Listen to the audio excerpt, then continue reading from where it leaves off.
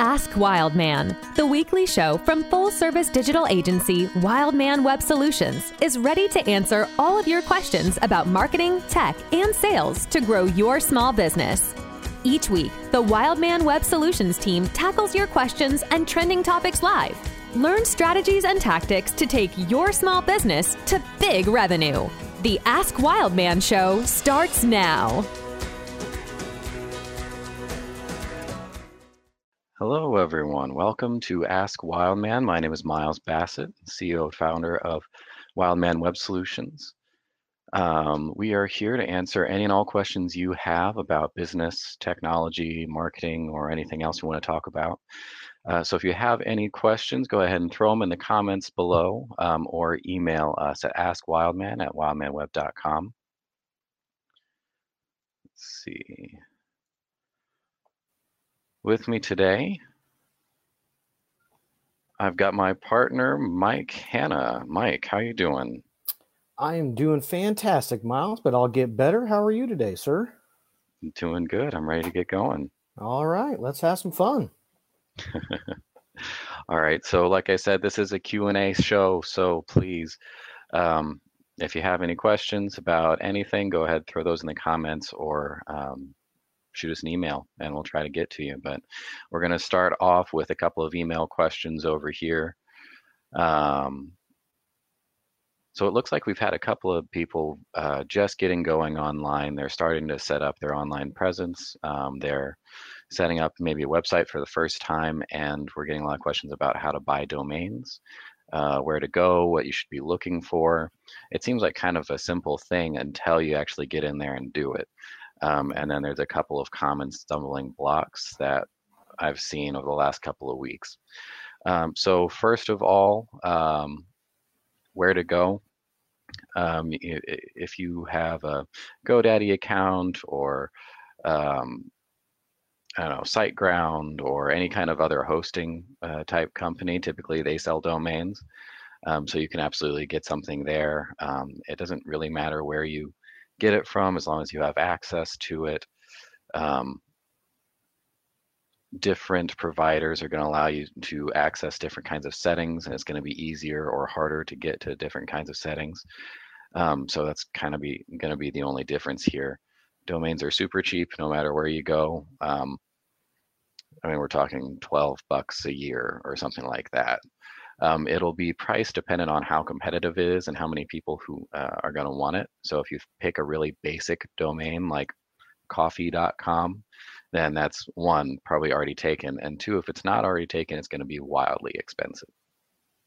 If you have a normal one, say wildmanweb.com, like our website, then yeah, it's probably going to cost you 12, maybe $15 per year. And there is usually an annual contract.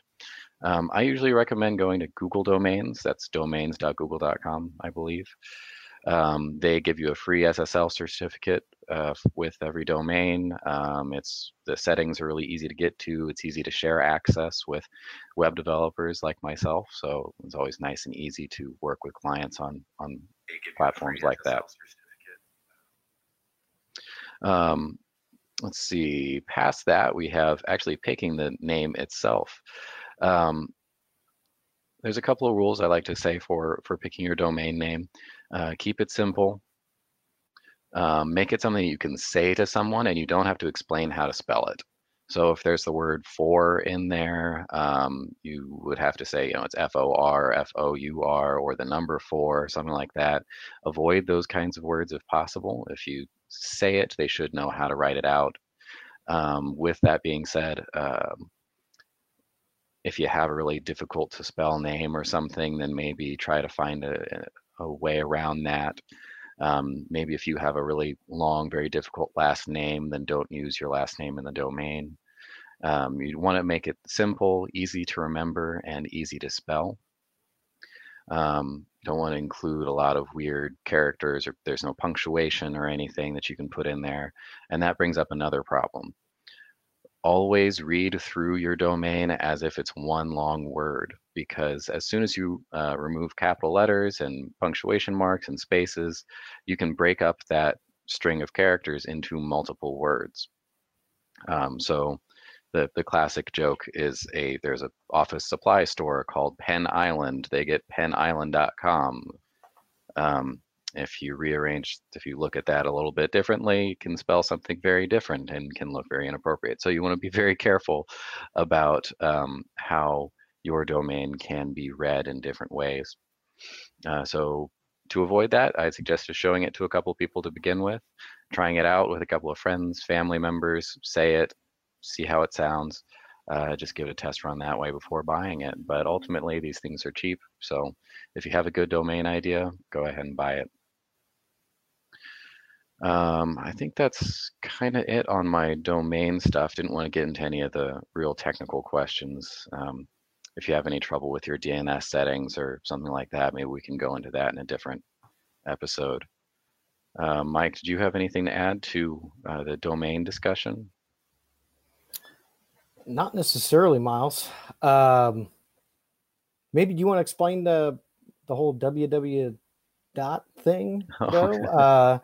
Because maybe that could help people in terms of how they're supposed to, tag themselves. Or I'm thinking menus, logos, posters, those kind of things. What's the most or if I'm just talking, I guess, what's the most efficient way to give somebody out a website these days, and why? Yeah, so the www prefix used to be really important. It's kind of moved away from that. Most people don't really use it. Most browsers know how to handle it. Most domains are automatically configured to not really worry about it. So, if you go to www.wildmanweb.com or if you go to wildmanweb.com, it's going to take you to the latter rather than the former. That's the default. No one really says it anymore in conversation. So, I mean, it's still there technically, but it's definitely not verbally said at any point. And it's not typically something you really have to worry about anymore with buying new domains. Depending on your domain settings and who you buy it from and what's going on there, you may have to like hit an extra setting or something in order to set up your default direction to go to one or the other. But it's not a huge thing. But to add to that, there's one more bit at the beginning that people ask about, and that's HTTP versus HTTPS. That just means that a website has a SSL certificate on it. You can back up a couple of episodes. I went over what an SSL is, how to get that certification, that process. It's pretty much a must nowadays. And depending on where you're getting your hosting and your domain services from, you'll either have to pay a little bit extra to have that, or maybe it comes free. Like I said, Google domains come with a free SSL and everything. But that's the only difference there, HTTP or HTTPS. And that's another one where browsers typically know how to go to the right one, but you might have a couple more technical settings on your domain to point it to the right one. Make sure that people are going to the HTTPS secured version of the site rather than the unsecured one. Okay, I think that's it on domains. We can move on past that. Okay, so back to the beginning here. Again, this is Ask Wildman. If you're just tuning in, as a weekly show. We're coming on here every Wednesday at 11 to answer your questions about technology, business, marketing. So you can put your email, or you can put your questions in the comments or email us, like the crawler says at the bottom, at askwildman@wildmanweb.com, and we'll get to your questions.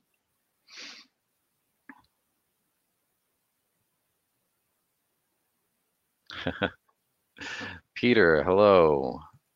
I believe I might have just gotten to your question. So, yeah, same day and time every week, Wednesdays at 11. 11-ish. Sometimes 11-ish. Sometimes Mike is a little late, like he was today. We're shooting for that 11 time slot, so yes, we'll see. We're trying hard. All right, let's move over to. Let's do a question for you, Mike. Okay. Let's see. Is there a way to see my competition's ads on Facebook? That's a good question. There is a way, two different ways, actually. I'll give you the, I guess this is probably the easiest way. But there's something called Ads Library, and Facebook put this in at some point last year. I forget, but it's been there for a little while now. But I don't think a lot of people know about it. And yeah, this is a way that you can check your own page or any other public page out there. So yeah, I could definitely see how people would be wanting to use this to check in on their competition. I check in on clients' competition with this all the time.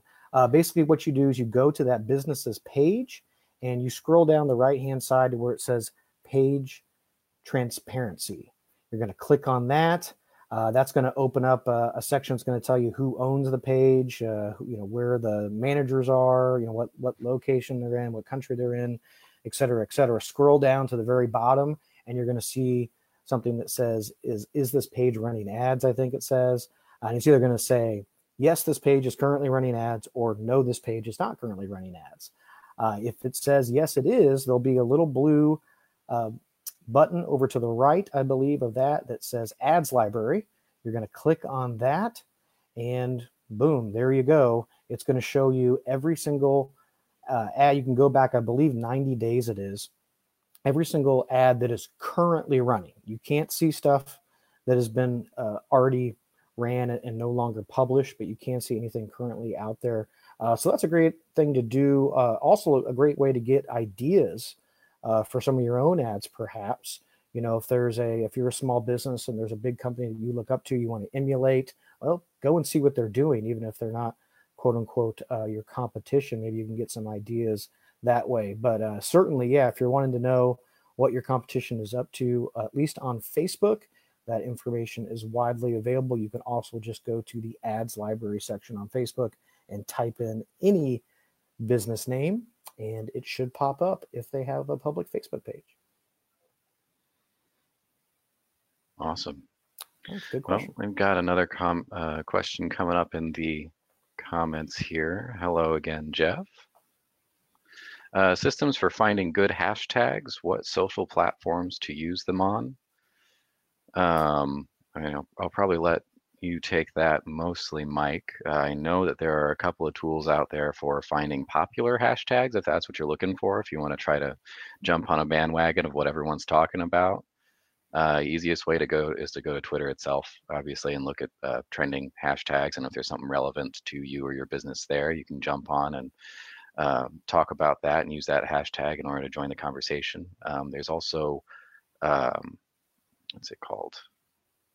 TrendsMap that you can check. Trendsmap.com, I think, is just looking. I think they look at multiple social sites too in order to see what is trending across different platforms. There's different searches and filters there that you can see and kind of narrow down into maybe something a little bit more applicable to you outside of just Twitter's top trending. There's a couple of other paid ones out there. See, as far as what platforms to use them on, Twitter's obviously the big one. I know we had talked about hashtags a little bit a few weeks ago on this show, where Facebook doesn't really use hashtags in the same way. It doesn't necessarily hurt you to throw hashtags out there. They look cool, but it's not going to have the same functionality as, say, Twitter or Instagram or something. Mike, do you want to jump in on that? Yeah, I agree with what you said about finding them for sure.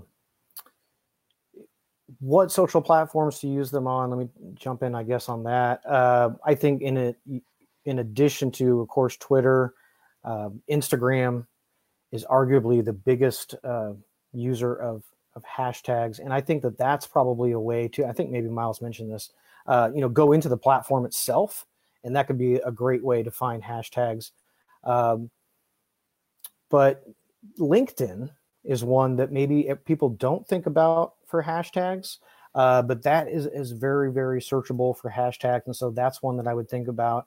And yeah, we could debate endlessly on Facebook. I'm sure other people have other opinions about it. To me, it's not a platform that hashtags are really, that searchable on, that people use them for that manner. So to me, it's more of just an aesthetic thing when you use a hashtag in a post rather than actually trying to get found. But certainly LinkedIn, there's great organic reach on that platform, as we've talked about before. If anybody's in B2B, I would be researching relative hashtags and see what other people are doing, and then I would be using them on that and Instagram especially, as well as the aforementioned Twitter. Now, Miles, here's something that just popped in my head, maybe a good thing for people to do, and I believe, correct me if I'm wrong, because I'm wrong at least a couple times a day, and I haven't been yet today, so I'm due. I believe this is part of the free toolkit that we have for local small businesses right now. But there's ways we have a program, there's other programs out there where basically you can see what other people are talking about in terms of keywords on different social platforms in different geographical areas. So it's a really simple tool to use. What you literally do is you just type in a category, a keyword, or you can search it by region. You can search Lawrence, Kansas, and see what people are saying about restaurants or see what people are saying about real estate. And then pick out your own keywords from those conversations. If you see a whole lot of people using a certain word, well, then go into a platform and see if that hashtag is also trending, especially in your area, because there's of course hashtags trending nationally, but then there could be certain hashtags that are just trending locally. And if you're a small local business, actually those are probably the ones that you want to be nailed down even more and using even more than the ones that are trending nationally. So Miles, is that correct? Is that it? That's in the online toolkit, correct? Right. Yeah, it's part of our social marketing tool. It's meant for managing different social media profiles, all from a single dashboard. So you can plug in your Facebook account, and your Twitter, and your Google, and Instagram, or whatever, all from and look at data across all of those platforms on a single dashboard. Gives you analytics on all of it, lets you post all of them, and then the functionality you were talking about there is social listening. So the idea is you can set up kind of automated searches for particular keywords or sets of keywords in a particular area. So you can set, within 25 miles of you, find people tweeting about X or talking about Y. It will send you notifications when it catches someone doing that, and you can jump into the conversation right there. So, if you're a restaurant downtown, you set this up for anyone tweeting about being hungry within 5 miles of me. Someone tweets that out, you jump in immediately, respond and say, hey, come on down to whoever you are. So that can be a really fun way to engage with people without necessarily jumping in on the hashtag bandwagon or something, but a good way to jump into more organic conversations rather than leveraging hashtags to jump into much larger public conversations. But you can absolutely use it that way as well. Right. Yeah, the platform is not meant to be a hashtag finder. I just find it as a useful thing to you use it however you want. Yeah, to understand exactly what's been going on, especially in local areas in terms of phrases or terms that people are using. Yeah, that's good. All right. So before we move on to the next question, we'll throw in a shameless plug here and an ask for everyone who's watching. We do this show as a resource for the Lawrence community, for the Kansas community at large, trying to be a place for education for everyone, for businesses wanting to get online or expand their online presence or leverage what they have online maybe a little bit more effectively. So you can help us by liking this, sharing this, getting this out to your audience. We want to reach as many people as possible. So, please spread the word that we're doing this every Wednesday at 11. We've got an event, a recurring event. Please check in and RSVP, say you're going to that. We just want to get this to as many people as possible and be as useful as a resource to as many people as possible. So you can help us out that way. Moving on, we're going to do another email question here, and we'll jump back into the comments here in a moment. If you have any questions, throw them in the comments or email us at askwildman@wildmanweb.com. Let's see, we've got a couple of questions about website security. Gotten a couple of hackers, malware questions, that kind of thing over the last couple of weeks, so I want to spend a little time on it. Generally, web security is a very daunting thing especially for small business owners who want to get going, get their website up. They're always scared they're going to get hacked, or something is going to happen here, and that is a very relevant concern. You definitely want to take care of that up front as best you can, and that starts with the domain and hosting purchasing. So if you're at the very beginning, starting from scratch, domain isn't really all that important, but if they give you the option to hide your private information, you spend an extra $5 and it won't list your personal information out there. That could include phone number, email, address, or at least general location that people will use to market to you. So that's not necessarily hackers or anything, but that's just you getting spammed a lot. On hosting though, you can get really, really expensive hosting that's super fast, super secure, comes with all the bells and whistles in the world, or you can get super cheap economy hosting, and anywhere in between. So I would definitely recommend going a little bit higher than the cheapest thing you can possibly find, because that absolutely does affect security. From the mid-range to the top tier there, you're really more going to get more added features, better performance, but the security isn't going to be that much different.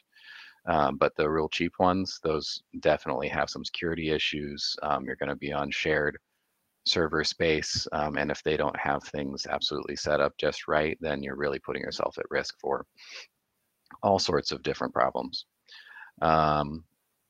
So get something at least a little bit above the bottom of the barrel there. On websites themselves, it kind of depends on what platform you build on. If you have a higher end custom built website, that's most likely built by a professional developer or an agency, and they will have to build in whatever security measures are necessary, and that differs whether you're talking about a .NET web application or a Laravel site. Hopefully they know what they're doing there, and they'll walk you through all of your options. If you have more of a DIY website, say Wix, Weebly, Squarespace, something like that, part of the benefit there is that security is mostly managed for you, as long as you are using the platform how you're supposed to be using it, and you're not trying to turn it upside down or break it in some way, then most likely you're going to be fine there.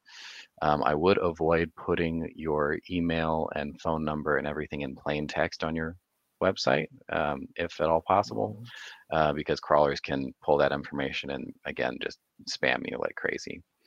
If you get the option on any and all contact forms, you can use that instead of just putting your email up there. Put a contact form that'll shoot to your email.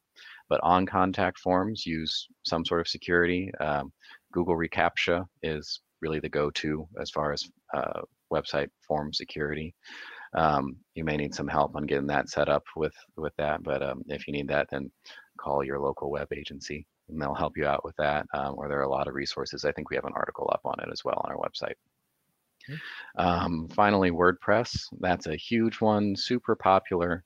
And because of that, it has some security issues. There are so many people out there using it that there's obviously a lot of people who would like to break into it. So there's a constant battle of people going back and forth, developers creating new plugins and improvements for different themes, and hackers trying to break into those themes and plugins and WordPress versions. So the best thing that you can do is stay up to date on your updates. That's updates for WordPress versioning, updates for your plugins, updates for your themes. If you log into your dashboard and you see that little red circle of an update, go ahead and take care of that, because it's entirely possible that what they're doing there with that update is a security patch for some hacker has found a way into it and is now selling access to anyone who doesn't have that update on their website. So try to stay on top of that as much as possible, and you should be fine. As far as updates go from top to bottom, so the smallest thing to the biggest thing. Start with your little plugins, then do theme updates, and then move into, if there's a giant WordPress versioning update, do that last. Finally, always take backups. Any platform that you have, always have a backup of your website, because no matter what you do or how good a security you have, there's always a possibility that something will happen. So have that emergency plan in place, have a backup of your site, know how to get it up there or who to contact in order to get your site back up. That will minimize your site downtime if, God forbid, something does happen. So those are my tips on website security, hackers, malware. If you want me to go into more depth, that's another one we could really talk about for a long time. So let us know in the comments or shoot us an email, askwildman@wildmanweb.com. Looks like we have another comment question here. From Mr. Fry? Is that what From Mr. Fry, yeah. Percent of time on social for educating folks, entertaining, and selling. That's a good question. That is a good question. Okay. Well, Jeff, I mentioned this the other day, but this kind of goes back to what we were talking about maybe a few weeks ago, where you want to be providing way more value, than you're ever asking for in return. Is there an exact percentage that we can put on that? Not necessarily. You got to really, I guess, know your audience. But I do have a couple thoughts just generally about this. We always want to be either educating, entertaining, or informing people, even when we're selling to them. People don't like to buy anything, but they love, or people don't like to be sold, but they love to buy stuff, right? So we want to make it sure that when we are selling them, that we're not just hitting them over the head, but we're also providing some value in that ask. But just to back up for a second, I think that we got to say at least 75% of the time, we're just providing value. So if we're going to talk ballpark numbers, 75% of the time, you should not be trying to sell something to your audience. You should be educating, informing, or entertaining them. But when we do ask them to buy something, let's get creative with that too. Let's not just say, hey, initial here, sign here, but let's come up with some sort of a good way to ask them. So a great way to ask them is to get little yeses along the way. There's a lot of ways that we can ask somebody to buy something implicitly without asking them to actually spend any money. Like, do you like this? Would you use that? Which feature do you like the best? These are all things that we can either be conversing with them one-on-one or put into our content that's in a non-salesy way that kind of leads up to that big ask. And here's just a couple, I guess, copywriting tips or content writing tips for how to go about the non-sales stuff, especially, is we never want to say anything that could be easily followed with, well, I'd hope so, or duh. And that may seem like well, yeah, why would we do that? But the next time you're watching TV or you tune on the radio or you're scrolling on Facebook and you see advertisements, actually stop and listen to them and listen to what they're saying to you. And I guarantee you that the vast majority of them are just really blabbing at you, and everything they tell you could be followed up with, well, I'd hope so, or duh. We've been open since 1947. We take care of our customer. We take pride in our work. All the cliches, right? Try to remove all of that from your speaking when you're speaking with clients, and certainly in your content and in your copywriting when you're putting stuff out there to your audience. And the other thing that we really want to avoid, which nobody does, is making unsubstantiated claims.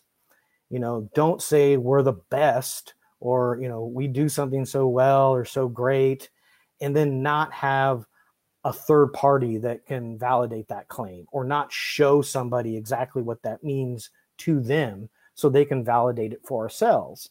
When we're doing those kind of things, we're really just kind of wasting airspace, if you will, and we're just kind of blabbing at our audience. And so we're not entertaining, we're not informing, and we're certainly not educating anybody.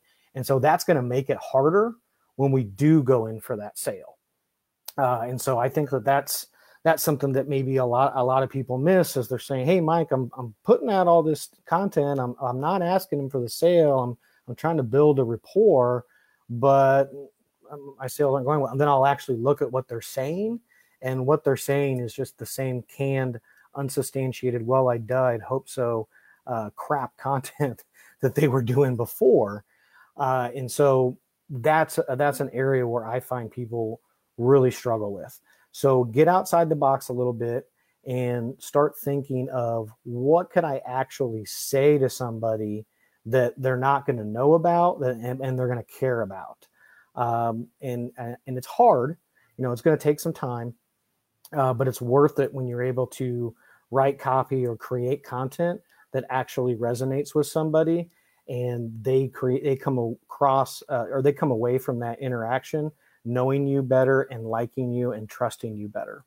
And if we can get those kind of interactions to happen, well, then when we do go in for the sale, whether it's 10%, 20%, or 50% of the time, we're going to have a much more better prepared audience to receive that sale ask, if you will. So long about way of actually not answering your question. Sorry, Jeff. I don't have a specific percentage to give you, but all in all, be giving a lot more than you're asking. And I think 2-to-1, 3-to-1, 4-to-1 is a safe area to be in. Yeah, so hopefully we got some good information in there, even though there isn't just a flat answer. Unfortunately, that is how a lot of these questions go. We can give some tips on what to look at, but it's all very industry specific. There's not really just a one size fits all yes or no answer for everyone on everything.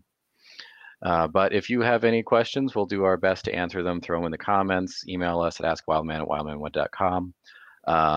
And like I said, help us reach some other people. So if you can like this, share this video. We're on here every week, Wednesdays at 11, try and answer your questions. So, please help us reach a broader audience so we can help more people out. I want to move into a little bit of a news category here.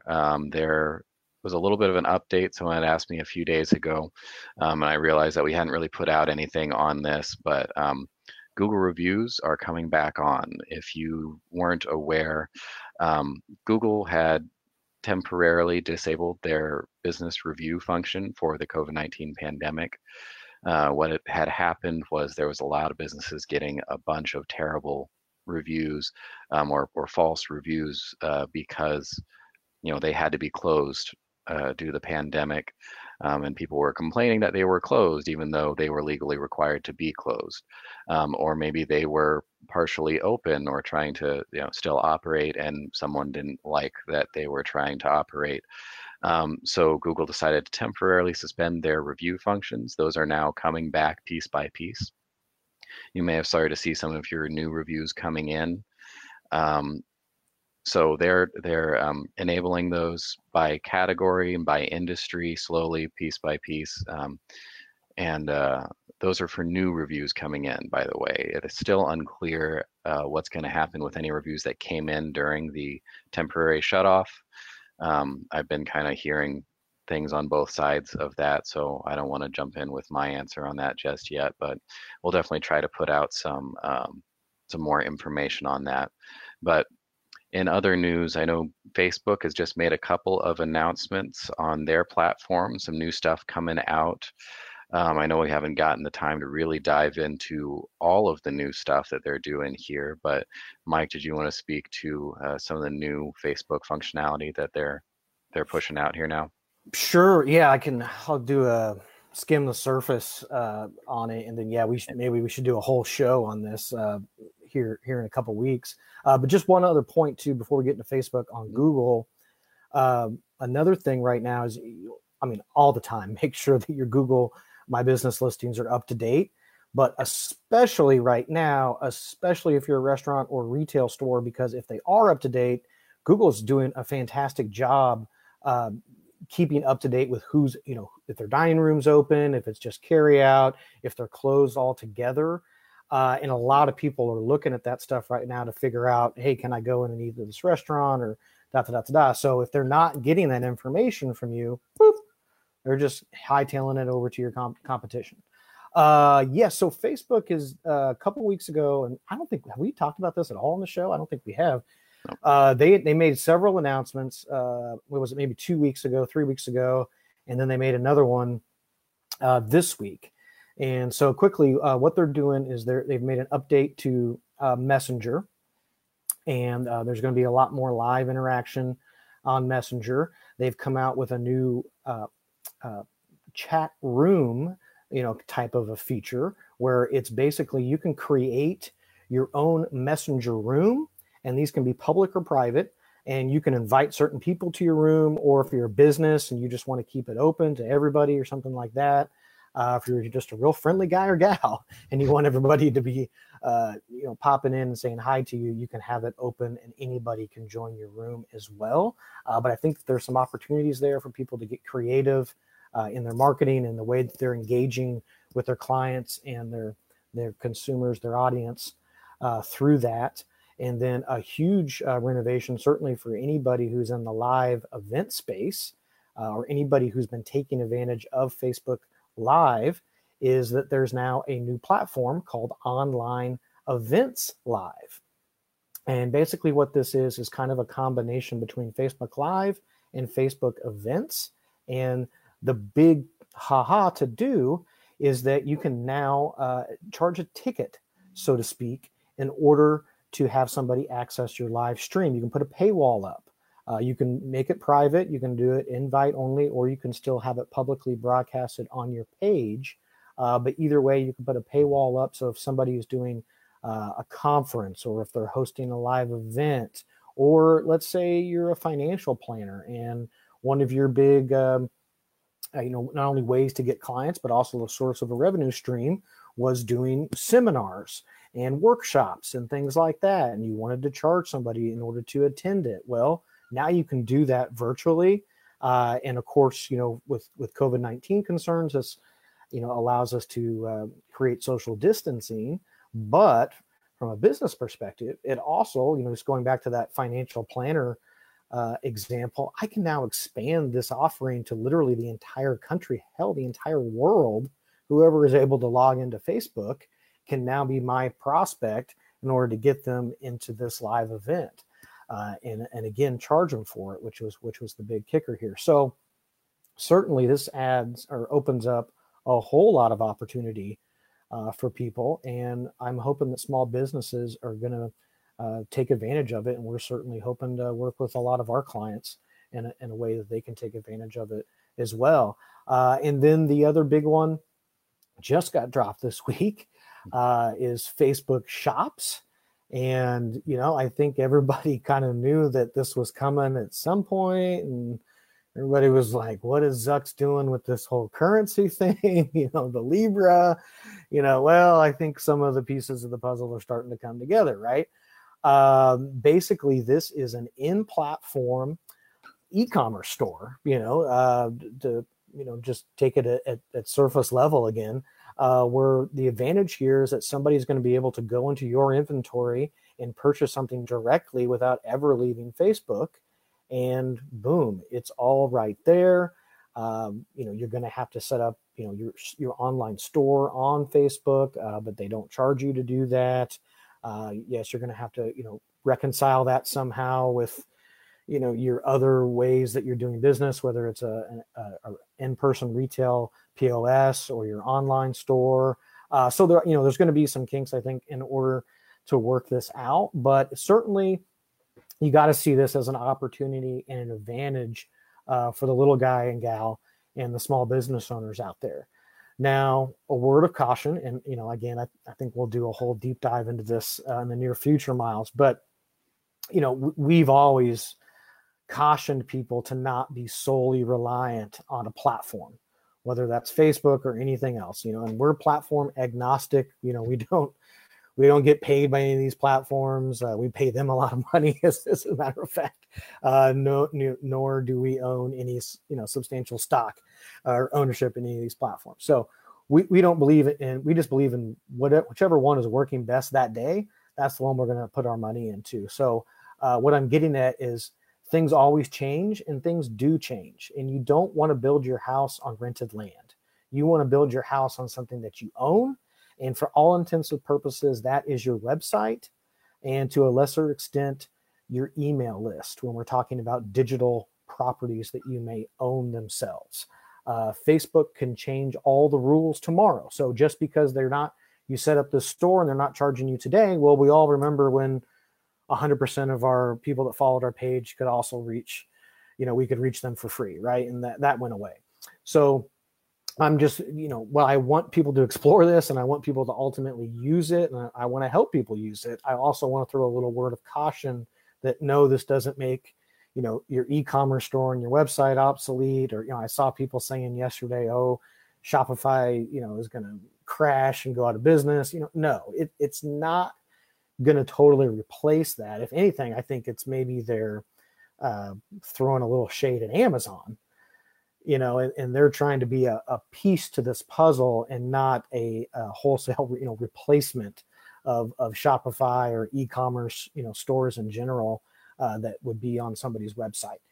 You still, no matter what platform you're using, if it's Facebook or anything else, you want to be taking that audience and putting it towards your website, putting it towards your email list, putting it something towards that you control, that you own, and using the platforms themselves as a leverage point to grow your audience, and then eventually transition that audience into something that you can fully control. So that's just my word of caution. This is not going to replace e-commerce or having your own e-commerce store or the importance of your website, but it's going to be another tool in the tool chest for small business owners that hopefully they'll take advantage of. Yeah, and I already saw, looking through some of the documentation, at least on the Facebook store, they have a lot of integrations and ways to work with existing e-commerce platforms. So I didn't see anything specifically on Shopify, but I'm sure there's something there. They are working on an API integration yeah. for Shopify. Yeah, that's going to be rolling out. Yeah, so just to harp on that last point, website control is always important. It's very useful for us to work on platforms like Facebook, but we're limited to what they let us do versus, on a website. If you let loose a good web developer on your website, then they can control everything, every pixel on that page. It's yours to do with what you want. So, and since you brought that up, I'll just drive the point home even more, is that, that's something that I don't think a lot of people even realize about Shopify. It's true. Yeah. Shopify, somebody like Miles, as talented and brilliant as he is, and what he can do for a website, when he goes to a platform like Shopify, he's extremely limited into what he's able to do in order to optimize that store, in order to optimize that website for SEO and other things. Those are big, bulky platforms that are one size fits all. And so even that is not a replacement for somebody who's really serious about driving e-commerce sales. You gotta have it on your own platform that you control, which is your own website. Okay, I think we've beaten that horse to death. I think so. I think we've got one more question in the comments here from Jeff, asking about Facebook videos. It's a little general there, so if you want to throw in a couple of specifics, I'll say a couple of. Oh, yeah. Oh, go ahead, Miles. Oh, I was just going to say a couple of things we've said in the past or the last couple of weeks. Videos are great on Facebook. They're going to get you seen more than just plain text, more than image. The algorithms really love videos, and that's not just Facebook. All platforms are loving videos. Search engines are liking videos. If you have a good video, put it on the homepage of your website. They love that stuff. Utilize live video as much as possible. That's just a step above videos as far as that algorithm hierarchy goes. They do love to see that. And don't worry about making your videos perfect. This doesn't have to be cinematic quality. Get your phone out. Obviously get the best picture you can, the best audio you can, but don't sit there and worry too much about making it all perfect before publishing something out. And it's better to get some real good quality content out, engaged with your audience, than to spend all that time, money, and sanity on trying to make your Facebook live show look like a Hollywood picture. Those are my big tips on video in general. Mike, you want to jump in? Those are all great points. Yes, before I address Jeff's question there about Facebook videos, though, I forgot to mention something really cool in the Facebook shops that I wanted to bring about. And that is that they're going to have this available with Facebook Live as well.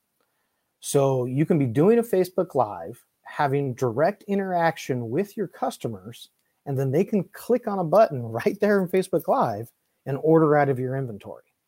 I think that is going to be a huge game changer for people, especially small business owners, to get that immediate feedback. I mean, it's like you're sitting there right there in your store, and you can sell to them.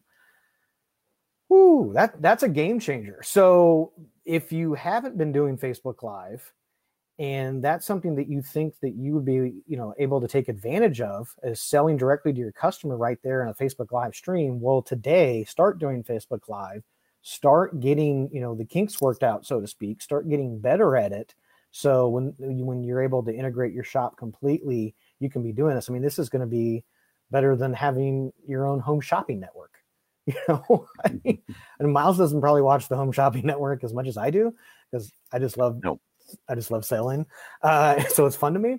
But they can have comments and stuff like that, and they'll have callers call in, and they're selling people right there on the phone. Well, shit, this is what every small business in America is going to be able to do now. And to me, that just gets me excited. Okay, we're gonna Facebook Shopping Network. That's exactly right. Exactly. So that's exactly what's going to happen. So the old good old boy salesman in me, that just perks me up and wants me to have another cup of coffee and go sell some stuff on a Facebook Live. I'm gonna have to open up a shop just to sell something on this Facebook Live thing, Miles. Okay. Oh no. Facebook video. Yes. So Miles made some great points there. And I would also just kind of reiterate the points that I was making before about copy, and about, talking to your audience in a way that is meaningful to them. And I'll give you some specific tactics here just in terms of the video, but don't use unsubstantiated claims. Really try to reverse engineer what is my customer's need and what are they actually buying this product or service for. And I always use the picture frame metaphor for this example when I'm trying to get this across. If I'm going to sell somebody a picture frame, well, I'm not going to talk to them about the quality of wood and, it was sourced from, bamboo and, ethnically in the heart of the Amazon and I'm not going to go that route. I'm not going to say my family has been making picture frames since 1947 in the heart of downtown Lawrence, right? Nobody is going to care, buy the picture frames about that. And I'm not just going to say all picture frames are 50% off. Why is somebody buying a picture frame? They're buying a picture frame to see probably their loved one, right? Probably somebody they really care about, or an event or some sort of picture that means to something incredible to them. And they're wanting a place that they can easily place it, that they can see and have that memory and have that feeling again and again and again, right? So that's what I'm going to make my ad about. I want to make my ad about them, their nephew's first t-ball game and the first hit that their nephew got, and they got the perfect picture of it. And then they put it in a frame and they put it on their desk. And that's what they see every single day when they go into the office. And it makes them so happy and proud that they were there for their nephew's first t-ball hit, right? That's going to resonate with somebody. That's going to mean something to somebody. That's something that somebody's going to like, know, and trust you more than they did before they saw it. So that's what I mean by reverse engineer. Why is somebody buying something? And I would actually role play with your business partner. Hey, you be the customer, and then switch, and I'll be the customer, and figure out why is somebody actually going to buy this? What are they going to do with it? What is it going to mean to them? And then that's what you want to talk about. Okay, let's get into a couple tactical things. Jeff asked about length. For Facebook video, generally 30 seconds to 3 minutes is the honey hole. Really that 1 minute to 3 minute